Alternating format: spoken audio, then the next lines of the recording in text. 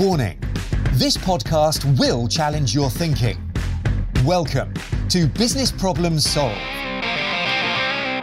In this podcast, we help you solve your business problems by providing real examples and practical approaches to make today better than yesterday. Introducing your host, the multi-sector, self-professed, most improved improvement person and qualified business problem solver, Lee Horton. Hey, it's Lee. Welcome to Business Problems Solved. If this is your first time when you're joining us, then hello there. If you've been here before, then you'll know the 5-step or the 5 things, the 5 criteria that I've identified in successful problem solves. These 5 Ds are the ones that I believe are the critical success criteria that will help you to solve any problem, whether you're an individual, part of a team, or wanting to grow, scale, or improve your business. It's now time to put on your favourite wellies, don your pair of yellow marigolds, and dust off your goggles, because it's time to dive in to the first couple of Ds. It is desire, then it's discover, then dedication, deliberate action, and deliver. Those are the 5 Ds. We're going to talk about the first 2 on this podcast, and then in upcoming podcasts, you will hear about the others. So desire. First of all, why desire? So desire is an emotion. It's far stronger than wanting something. And that's really what I think the first step has to be. It's got to be about you really feeling that emotion that you want to achieve or overcome that problem, that obstacle that is in front of you. Now, as you know, when you downloaded this podcast, it came with a free gift, that invisible ball. If you look down to the left of you, that invisible ball is there. Now just go and pick it up for us. Put it in your hands. Okay. Now you have that ball in your hands. What I'd like you to do is take that ball and place 2 fingers on it. So one finger on one part of it, one finger on another part. And now imagine, irrelevant of the size of problem or the obstacle that you're trying to overcome, the first finger that you have placed on that ball is where you are now. The second finger that you've got on that ball is where you want to get to. And look at that sphere. Look at that ball. There are so many different ways that you can get to where you want to get to. You can go over it, under it, to the left of it, to the right of it. You can go through it, you can come off it. You can go in a funny snake shape between points 1 and points 2. And that's what you need to understand. There are so many ways that you can get to it. In businesses, you will see a number of different consultancies selling particular improvement methodologies. You may have heard of Lean, you may have heard of Six Sigma, you may have heard of design thinking, agile, systems thinking. These are all methodologies aimed at helping you get from point 1 to point 2. Granted, we are talking about macro transformations and macro improvements. But that's what all of those methodologies are enabling you to get from point 1 to point 2. They've each got different tools, different techniques associated with them, and they was each born from different thoughts and different ideas, but largely based on the same concept. When the first problem was solved, there was no methodology, there was no technique, there was no tools associated with it. But what there was a place where you are and a place where you want to be. And what the first people that have ever solved the problem, they've navigated their way to it. And that's what I would encourage you to do. Don't take an off-the-shelf package, an off-the-shelf system, because it might not fix the problem that you've got in front of you.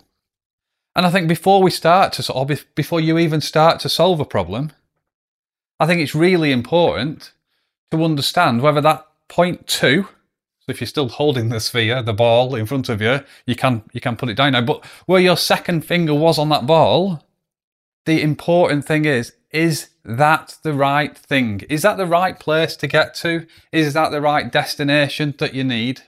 And that's really what desire is all about. Desire is all about truly believing in that destination of where you want to get to. If you're an organisation, you've probably got a business purpose. You have a reason why you exist. You have a reason why you do what you do. And the point 2 on the ball, the second finger, should be helping you to get to that position. That's why it's important to understand that the place you want to get to, the problem you want to fix, the opportunity you want to take, the thing you need to overcome is actually going to help you get to where you want to get to. People want things, people need things, people desire things. If you want something, so only about half an hour ago, I wanted a bar of chocolate. I finish work some days and I want a beer. I don't need these things to exist. But some of the problems that you need to overcome will help you in business exist for longer. That's why it's stronger than a want. That's why the first D of desire is an emotional attachment to where you need to get to. And I think it's equally as important that the people within your organisation also desire or resonate with the direction that you go in and the problem that you want to overcome. They can understand and see the benefits that are in it for them. When I was relatively new into my improvement career, improvement journey, probably about 12, 13 years ago, so I'd done it for a few years, I had the opportunity to work with a consultant who I believe articulated this to me in a really meaningful way. What he said was, imagine if you worked on an oil rig and it was one of the big gas companies or big oil companies that worked, that owned this oil rig. The directors and the shareholders of this oil rig may want it to become more efficient. And the reasons be because they want more money from it. So for a director and a shareholder, an efficiency program will help them get more money. So that's meaningful to them. But for the oil rigger, is that the right word? I'm not sure. The person that works on an oil rig, for them, if you were to ask them to be more efficient because the shareholders and the directors want more money, I think there's only, there may be a few choice words that they may use to answer that. But if you told them that by becoming more efficient, because an oil rig has certain amounts of oil, it has certain running costs, so there will be a point in time when the running costs of the oil rig outweigh the value that they're getting from the oil. But if you're more efficient, then it will potentially extend the lifespan of that oil rig, which would then mean the oil riggers would have livelihood for longer and would be employed for longer. That would resonate with them because it means you are sustaining their living by becoming more efficient. So ensuring that you communicate the desired destination with whoever it affects is important in the success of what you want to achieve. If it's you solving, wanting to become something or be somebody, then it's a lot easier for you to feel an emotional attachment with it. But when you're trying to influence and change a business and transform an organisation, it's vital that you identify those things and the what's in it for them when you do that. So really, that is desire. That is the first step. It's identifying that place, that destination that you want to get to. When you've done that, you then move on to the second D, really, and that's discover. Discover the things that get in your way of achieving your desired outcome, your desired destination. So if you have an employee engagement challenge, if you have a customer satisfaction challenge, if you have a cost challenge, it's about understanding those things that get in the way of you achieving that. And there's no better way to understand that than going to observe the place that that activity takes place. So if it's an employee engagement challenge, going and speaking with the employees, spending time with them, observing what they do is vital. If it's a customer satisfaction problem, then go and listen to customer calls, read customer complaints, print off customer emails. If it's a cost challenge, understand and follow the particular product or service through its journey and see where it incurs all of that cost. So only by truly discovering the things that are getting in the way of you achieving your desired destination or getting to your desired destination can you overcome and get to that output. Other ways, and I guess I'm a definite advocate, I am a fan of visualizing a lot of this stuff. So irrelevant of the size of problem, I think there's no better way to bring people along with you than visualizing it on a wall.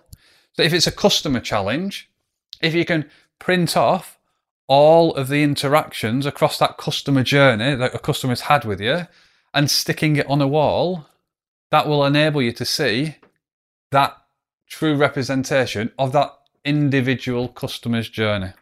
What I wouldn't necessarily do when I'm doing this is use averages and try to get and get averages for each of the customer touch points, because an average would provide the middle figure. So you got 50% of the people potentially above the average and 50% below the average. So the average may not actually be representative of that customer's journey. I've been in organisations that have wanted to problem solve why problem solving is not working, and they did that by conducting a problem solving event in the way that they conducted the ones that weren't actually bloody working. There's no learning there. You need to observe and go and see the ones that you don't believe are working and understand the reasons. There's no substitute for going and seeing the work. And I would encourage all levels of an organisation to do that. But first and foremost, you have to understand, like we were saying, the 2 points on that ball, the 2 points on that sphere, where you are now and where you want to get to. Where is your desired outcome? Once you've done that, you have framed your challenge, then go and see the places that you need to go and see. So, desire and discover is all about framing your problem and understanding some of the things, or all of the things, that are getting in your way of getting to that outcome.